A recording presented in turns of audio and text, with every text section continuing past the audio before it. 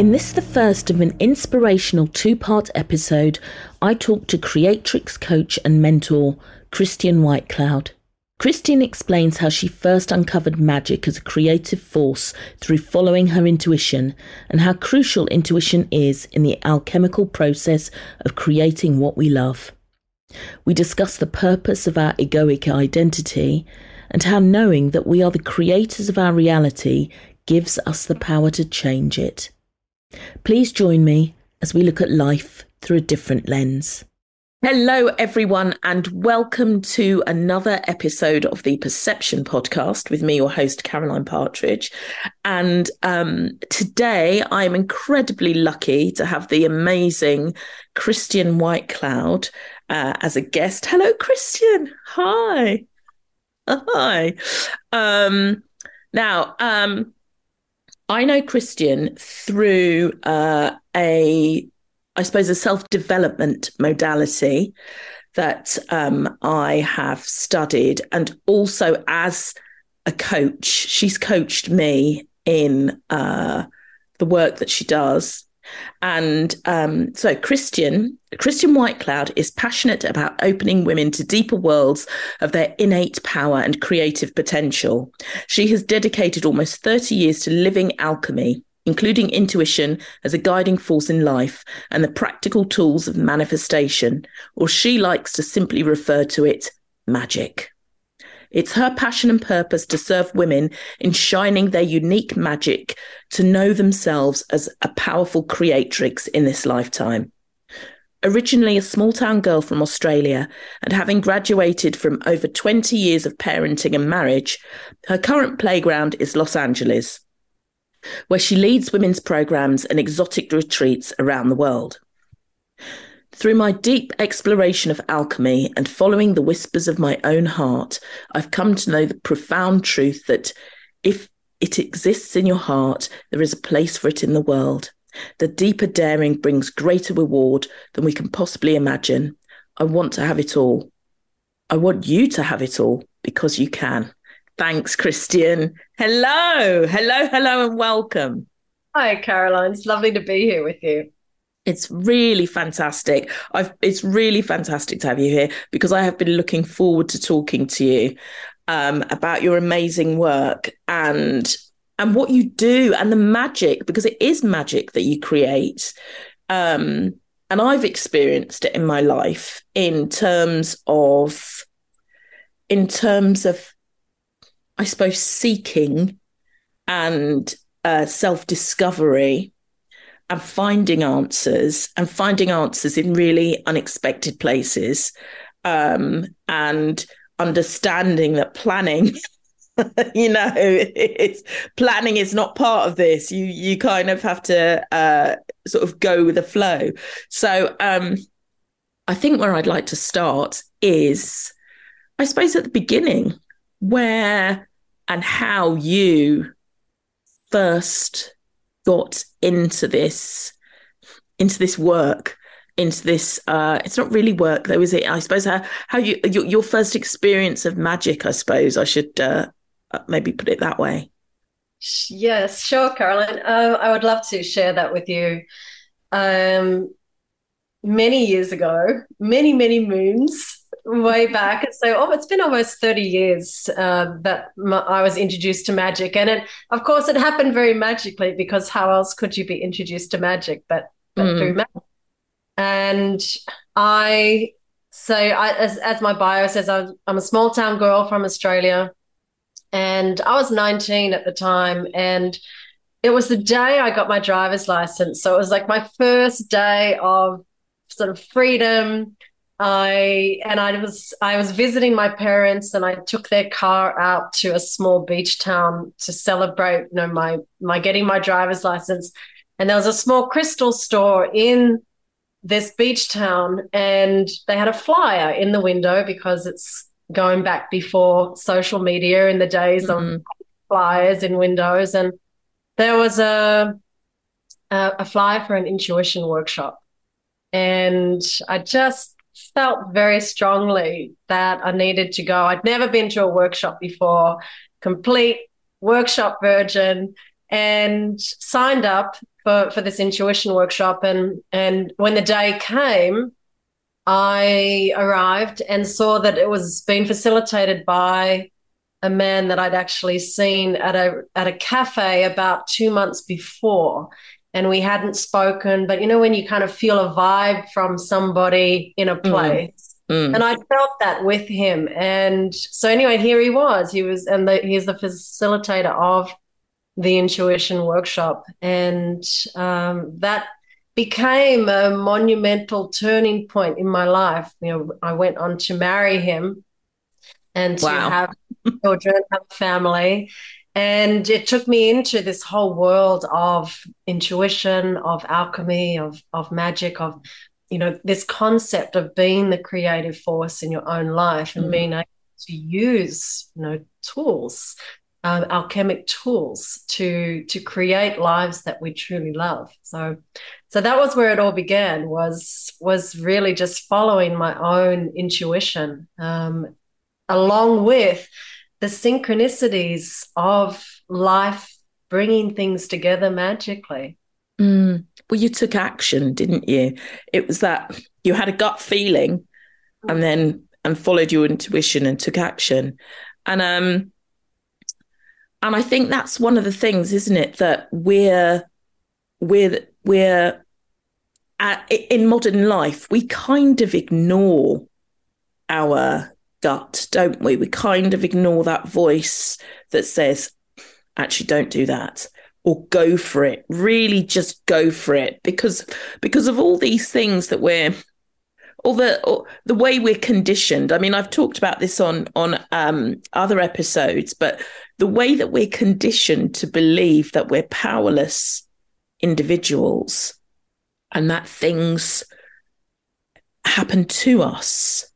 And we are kind of just buffeted by, you know, we don't really have any say. We are, you know, we can make some certain choices, but in the greater spectrum of things, we are powerless. I think that's a perception that a lot of people have, or we are at the mercy of somebody else's decisions about our lives, you know. But the intuition that you talk about and the work that we've done is very much the opposite of that, isn't it? It's a kind of a really self-motivating. You can explain it better than I can, but the whole premise of this of the magical intuition work. I mean, life is actually presenting you with opportunities all the time. We just don't see them. You know, we're not, or I should say we are programmed to pay attention to a very small percentage of what is actually put in front of us. You know, and it's through our conditioning that we have this very small window of what we pay attention to in our life. But to live magically, to live intuitively, it's when we start to be able to pay attention to the broader scope of life and what it's placing actually right in front of us, that you would tend to say no to. Because we look for certainty. We want to, as humans, we want to be able to justify our decisions. But what will justify a decision other than something that you've done before? Because if you're following intuition, it takes you outside of your perception. You know, your perception of life, of what life's about, of who you are. So say it's a very small container. And intuition will take you beyond that, you see. So it's very easy for us to rationally discount anything outside of our box. Well, that's a lot to do with, I suppose, safety, isn't it? Because there's quite a lot of bravery, I suppose, if that's the right word, that is involved in saying, actually, I'm going to step outside of this box.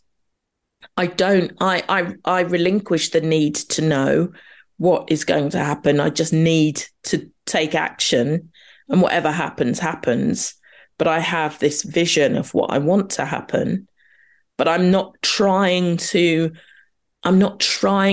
manufacture it by doing things, because I think that's one of the things, isn't it? It's just we try so hard to stay safe and to know outcomes. Well, it's about making sense of things, because what you have to appreciate is that we all, in our identity, we all have a very unique identity based on our personal conditioning, our childhood experiences, the beliefs that we've formed around that, and that identity is then what gives you a sense of orientation, and what then makes you feel like your life is making sense. And we want to make sense of everything as human beings. We want to know the why. We want to know the how. We want to know all the answers about everything. And so life becomes about making sense. Is this a good investment? Is that a bad investment? Is this a good relationship? Is it a bad relationship? We just want to make sense of everything. And in making sense of things, we actually bind ourselves to our own identity. So say, which is very small. It's a very small window of possibility for what you can create in your life if you're bound by things having to make sense. And I'm sure all of us can relate to a time or a moment in our lives when something happened that was outside of that box, it didn't make sense to us, but it led us to something beautiful. And so a lot of living magically, living intuitively comes down to allowing yourself to go outside of what just makes rational sense to you. There's a deeper calling of actually the heart in that. This is really like mind or heart, being orientated by mind or heart. And then the mind will always want to make sense of things, whereas the heart wants to invest in things that it loves. It doesn't care if it makes sense or not.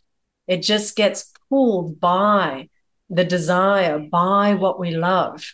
And say in our society, that then feels risky to us because the heart doesn't always make sense. No. Well, this is it, isn't it? When you were talking there, I just thought it really is. When you say it's either the mind or the heart, when we follow our mind, it really, for whatever reasoning, for whatever our conditioning says, which is usually you can't be successful doing what you love. And it's almost this suppression of our creative nature, isn't it? We're kind of sorry, you were going to say. I was going to say, and I really want to specify, because when I use the word mind, it's quite general. And the aspect of mind that I'm talking particularly about is our ego. In our egoic mind, because the mind can be used for wonderful things. It can be used for imagination, which is a big part of creativity and going outside of the box. But so when I talk about the mind, these two orientations, there's an egoic orientation, which is that, it's our identity, our beliefs, our unconscious conditioning that drives us. So, or, the heart of us, which is what we love. It's our true nature. It's what we came here to create. It's what's natural within us that's seeking expression. So I just want to clarify. And why do you think then, so this is a massive question, it's a biggie. So why do you think then that there are so many people that are living in their egoic mind as opposed to really going for what they love? What is the I suppose the the common factor? The common factor? I mean, it is a big question. I mean, because there are lots of common factors. I suppose there are lots of factors, but I mean, look, having an identity is part of the human experience. You can't be here without something that gives you a sense of separation. So if you look at what's the ego designed to do, because it's not just a thing that we have that's just there for the hell of it. It has a very specific purpose. And its purpose is to give you an individual human experience, which is what we all came here to have. Mm. And so you have to appreciate the enormity of the way that it gives you that experience, through your whole sense of limitation in having a human experience, in you and I being separate, in me being separate from the computer, being separate from the trees. The ego gives us that sense of I'm this is my body, this is me, and I am separate from everything else. If you didn't have an ego, then you wouldn't have that sense of separation. So it expresses itself to you very convincingly through your thoughts, through your feelings, through everything that tells you that you're separate. And so we're all bound by that same egoic force. And we're not taught that we're not our thoughts, that we're actually not our feelings, that those are expressions of our unconscious that are reinforcing this sense of separation that we have. The I don't belongs, or the I'm powerless, or the I'm not capable, or there's a right way to do things and I don't know what it is. Like whatever our version is, maybe I can't trust myself, the world. Those deep messages that we have in our unconscious are continually reinforcing that sense of separation. As I say, we're not taught that there's actually more to us, that is just the tiniest fraction of who we are, and that we can actually come home to the magic, the fullness of our true nature, that we are powerful creative beings. And so when you say, why is that?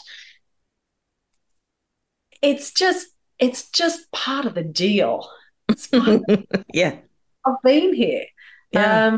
I think, the question is more like, well, why don't we have more available for people to come to understand that aspect of themselves and to be able to then live from their actual fullness, their completeness, the part of them that's not separate, because that is what puts us in the magic.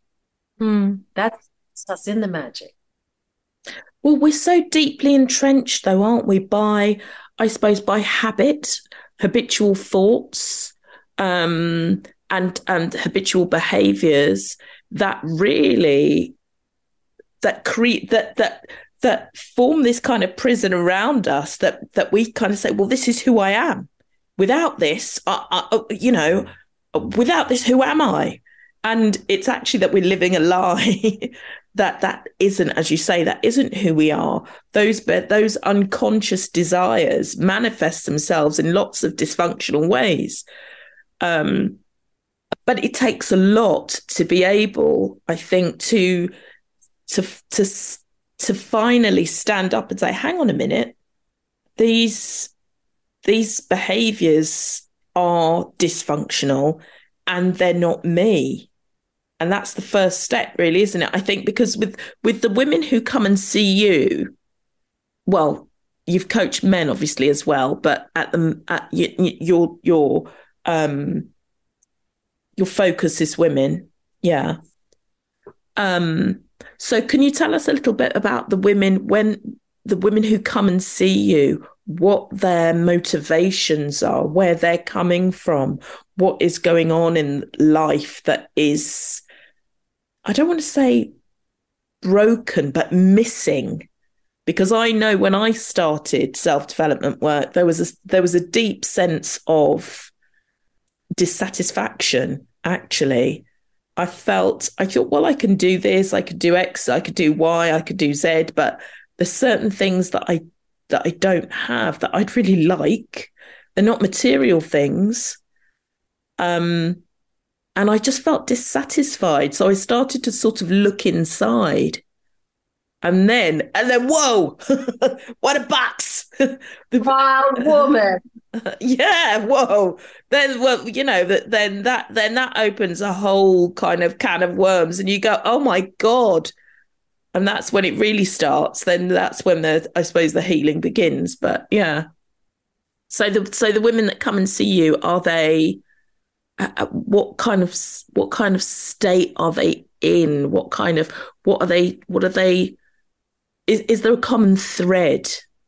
I would say that a common thread, because I work with women of all different ages, different cultures, in very, vastly different lives. But I'd say one of the most common denominators is that they want more. They know there's more, but they don't know how to get there or what that more even looks like, or they've touched on the more and, they're afraid of the more, because there's that's the element we just to circle back, that sense of that there's more, that's what's going to take you outside of the box that we make for ourselves. It's like within each of us, there's a Pandora's box of amazing gifts, qualities, talents, expressions. We are so multidimensional. But in conventional life, we make ourselves very one-dimensional. And so when women are coming to work with me, they have things that they desire, that they want to create, that they're longing for, that they feel, a richness. There's more out there that they want. And, I don't work with people's problems. I'll just be really clear, because I don't fix people in my work. And so that's a really important thing to distinguish, is that I work with women to create, use their creative nature and what's most natural in them to create the life that really reflects what's in their heart. And so that's a big component, because you can go, yes, we feel this dissatisfaction, but puts you in a very different paradigm if you're trying to fix something, or if you're looking to create more of what you love. And we tend to want to focus, and we get pulled onto our problems, what we believe is wrong, what needs fixing. Egoically, we're all about trying to fix ourselves. And again, this is where it comes back to that it's actually about creating, and supporting women in making that switch from looking to fix themselves to actually getting lost in their creative potential. And that may be art. People go, what's creative potential and what's creative? And they think that creativity must be, painting or drawing or some kind of art, but it's not. It's your life. It's creating your life and filling your life with all of that magic that is inside of you. And so that's really, what, when women come to me, they're looking to create. Because we're creating every day, aren't we? Really, we're creating, but it's what are you creating in favor of?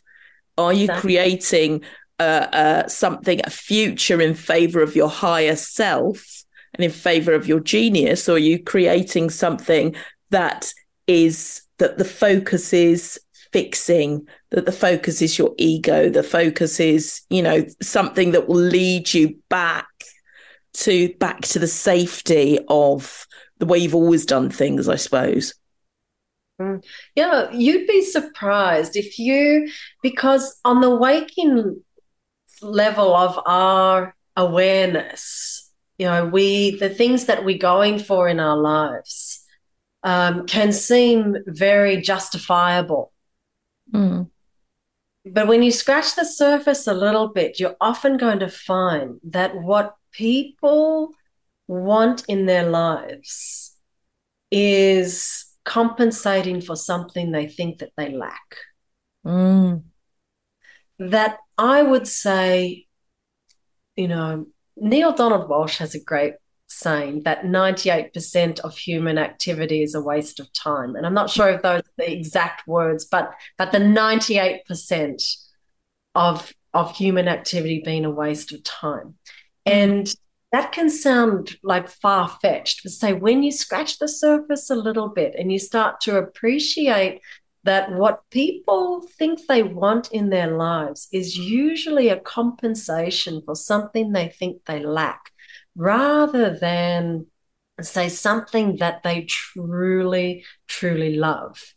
And you can start to, make greater choices, because to go back what you said about us creating all the time, we're making choices all the time that are either in favor of our fulfilling our egoic tendencies, or we can make choices that are fulfilling our heart desires and what we would love in our lives.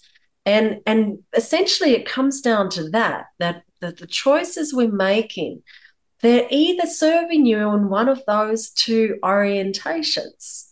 And it takes self-awareness. You go, okay, so there's these two orientations, but so how do we know? And that's where this real journey of self-awareness comes in, is that we have to start to know ourselves, that what is actually driving us. And this is the Perception Podcast, right? We start being able to see what our perceptions actually are. What are we acting in favor of? Who am I and who am I not? What am I giving energy to that is actually got nothing to do with what I really came here for? It's so, God, it's so massive though, isn't it though, Christian? Because people, this is the question: what did I come here for? And I think that is something that's so far removed that people don't even really want to look at that. We jump onto this track of, oh, well, this is what I'm supposed to do. At this age, I go to school and I do this and I do that. And then I go to university or not. And then I get work and then I meet somebody and then we have kids and then there's a house and then there's this and that. And then before you know it, that's life. Life is kind of gone. And you're kind of like, well, what did I do? Who am I? What did I want to do? And I think that's the question that holds a lot of fear, really, in people's hearts. It's like, well, what if there's this whole thing about what if I fail? And that's a really big thing. Fear stops people in their tracks from going for what they love. This idea, because it's also fed to us. Well, do you want to do that? Do you think you'll succeed? And it's like, yes, I bloody am going to do it, but, and again, it's the ego, but it's we've had that through the input of through our family, through our peers, through institutions, through school, through university, through work institutions, that well, these places succeed because there are rules, and it's just so hard to navigate that, isn't it? Well, I mean, it's true. We do have a lot of societal, familial, cultural messaging impressing on us all the time. But what's important to take it back to is that ultimately we can be having those inputs, but it's us who makes decisions about Mm, inputs. Some people really thrive in education, mm, education system. A lot of people don't. mm. Most people don't, I would say. But but it all depends on what we decide about those inputs and where we position ourselves in relation to those inputs. And I think that's really important to bring it back to, because we are the creative force in our own life. So it's easy to blame, and to start giving power to the things that are outside of us. But ultimately, it does come down to us and the decisions that we made. A way that you can look at this, if you think of siblings within the same family, living in the same dynamic with mum and dad, but having vastly different experiences and coming out with vastly different personalities and different decisions that they made about what was happening in the home growing up and their experiences. And so, you can put any number of people in the same situation, but everybody will take away something different. And this is where, because it is about our perception. And so what's driving your perceptions? Mm. What do you, because it's deeper than your perceptions, right? Your perception of something is because it's mirrored off your own Yeah. beliefs, right? It's like the input information's coming in, the ego is making sense of it and going, oh, well, this is what it then means about me, about my ability to be in the world, about others. And so, it's all being reflected back to us through our own sense of identity. And so, as long as we're working within that frame of identity, then that's what you're going to experience. And that is the scope of most people's human experience. Mm. But it's not what we're limited to. It's not our potential. It's not a reflection of our creative power.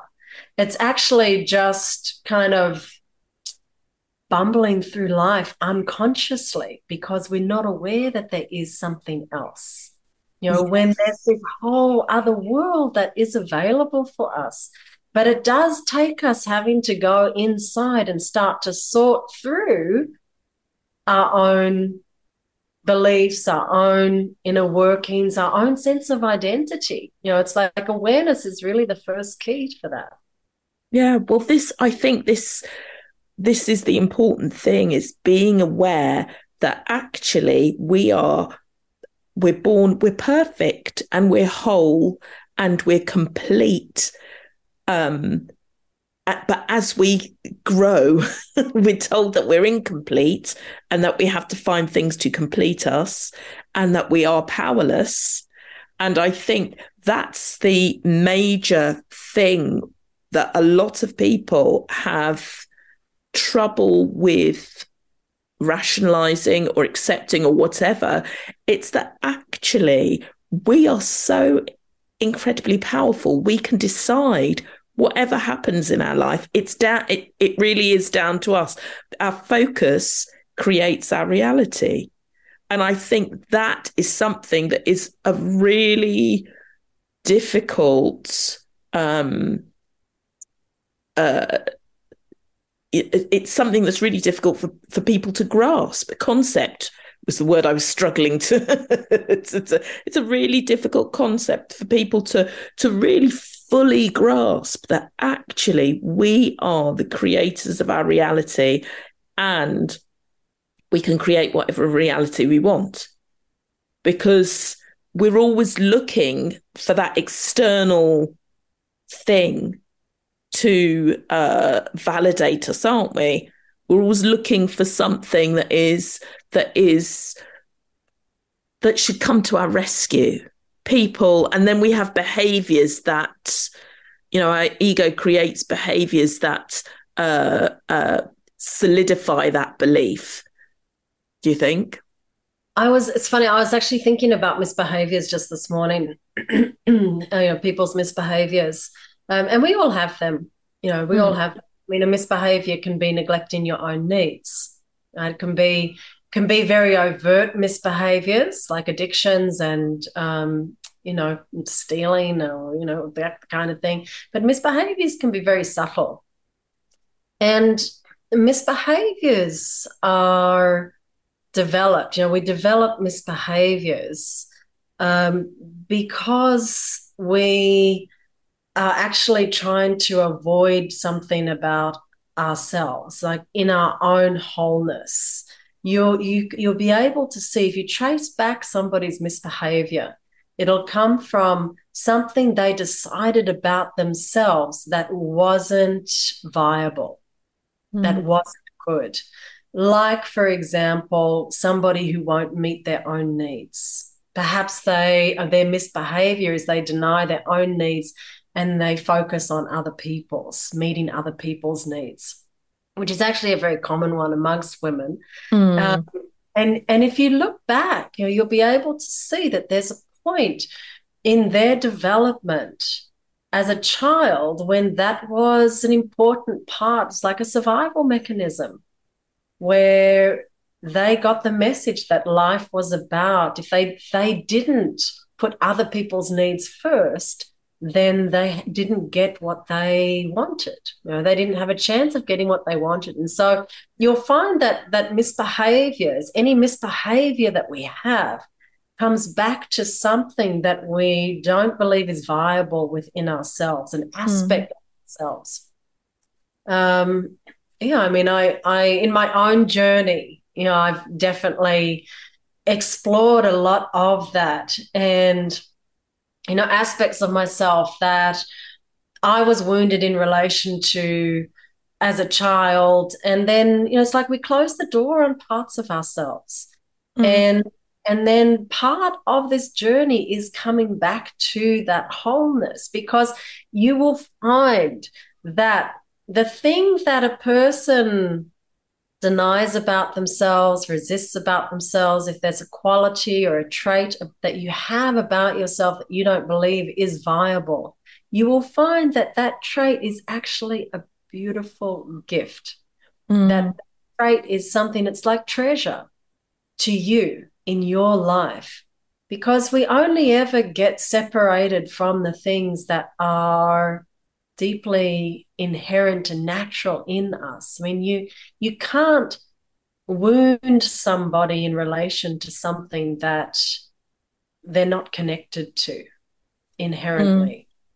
And our misbehaviors develop because there's an aspect of ourself that is actually very natural, that is very vital to our true nature, that it's an expression, it's something we've come here to embody. And so misbehaviors are just, it's like a wound in relation to an aspect of ourselves that's actually holding a lot of power. Wow. Yeah.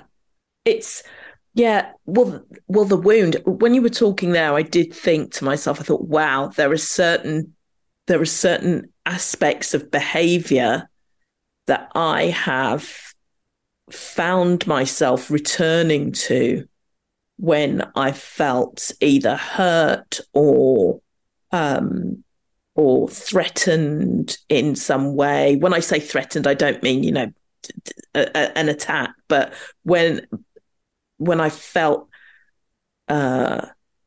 unsure, unsafe, and it's almost that it's that poking into the wound then creates that response, which is, yeah, returning to that. And I see these behaviors repeated until I kind of go, I'm stopping that.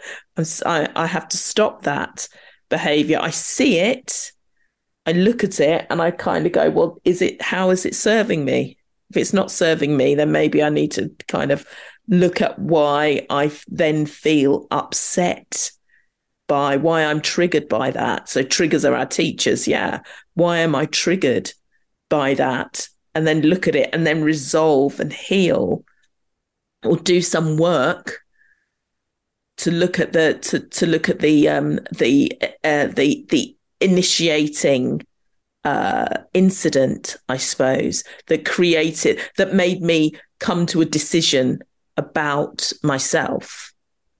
Yeah, it's so complex. We're complex creatures, aren't we? It's life. Oh, I mean, we're multi-layered. And say, like, what Mm, we experience on the surface level as we're going through life is just the tip of the iceberg. We are incredibly deep and multidimensional. And this is where, self-awareness is the starting point, because it gives you choice. mm, And you see, people don't want to look at their misbehaviors because they believe it means something about them. mm, You know, the wounding that a misbehavior is covering over, is coping with. Think of it that way. A mm, misbehavior is designed to cope with a wound. mm. And people don't want to look at the wound because they believe that that's who they actually are. That's what it comes down to, that if they open themselves up and looked inside, that those things would be true about them. And so, it's like, just get away, don't look at those things, numb out. Whatever your coping mechanism becomes, Mm, it's like there's the misbehavior, but then it's like, just not wanting to look inside and actually see what's there. And in that wound, it's like dispelling, like, the myth, the personal myth that we all have about ourselves, which, again, to circle back to the beginning, is that very small sense of identity that we have, but it drives 98% of our lives a lot of the time. mm, Solving that, fixing that, coping with that, covering up for that, trying to make amends for that, be better than that. And all of those things are just giving it more energy, mm. gives it more energy. And that's where I would say a lot of people can get disheartened in life. And because when we invest, what you invest in grows. And Yeah. and something that people don't have the awareness about is that, when we're trying to fix something, we're actually giving it more energy. Mm, You remember I said about we can be working on fixing things or we can be creating.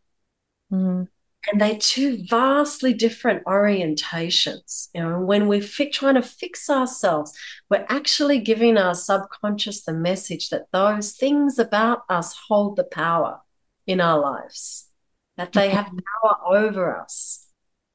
And one of the beautiful things about alchemy, about magic, about really harnessing your creative power is that when we start switching our focus and putting energy into what it is that we'd love to create, whether we feel ready or not, whether we feel like we're good enough or not, or we're powerful or not, or we're capable or not, despite any of the inner psychological tension that can rise up, when we invest in the things that we love, in the life that we truly want, in going beyond out into the wilds of, our heart and what we love, is that we put the power in that. mm. when we put the power in that, the things that were problems, the things that we thought needed fixing, actually lose energy. Mm. Actually start to lose energy. And so it's like it's something that so we're not taught, and it takes will to do that. It's not like, oh well, I can just, start creating a life that I love. It's like, no, the ego is a dragon. It's a in if you look at the hero's journey, it's Mm. and it's so we all have this dragon that we feel the heat of that fire within us. And that's really, the alchemist journey is turning that lead of our egoic myth into the gold of our heart and the gold of what we love. And it takes will, it takes awareness, it takes being awake in your life and being conscious. It's like Mm. using this creative force that we are and directing it consciously into the things that we would really want to choose for ourselves. I think that's so important, isn't it? Because when you do begin to choose to put your focus into what you love and to create, it gathers momentum. It really you kind of it's you've taken this initial action, and as you say, and I think that's the really important thing to remember, it's removing your focus, your gaze. It's just like, I'm gazing at this thing, and moving your gaze to something that is something that you love.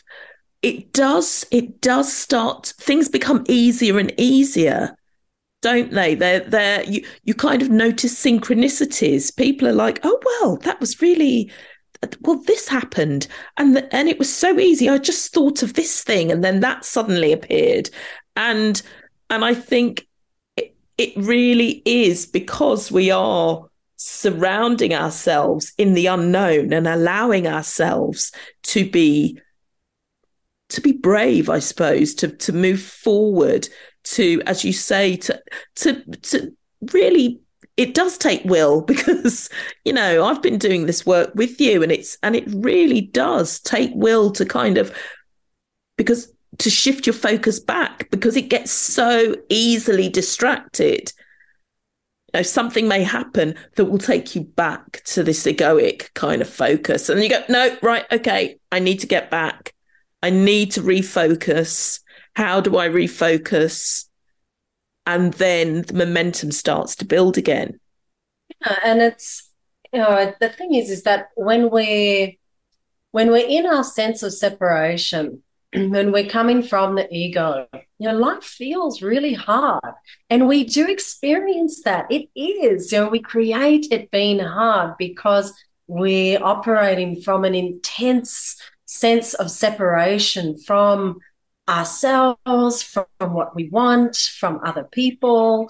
A lot of the time, there's a lot of conflict in our life in that orientation. And when we move to a more creative, realm and foundation, it's not that there's not conflict, but it becomes a part of the creative force. It's like creative chaos. I'm sure you would know, and anybody listening would relate to when we're deep in creative modes. That is like a chaos that's happening. It's like, so it's a creative chaos and in that creative chaos, synchronicities are happening, connections are being made.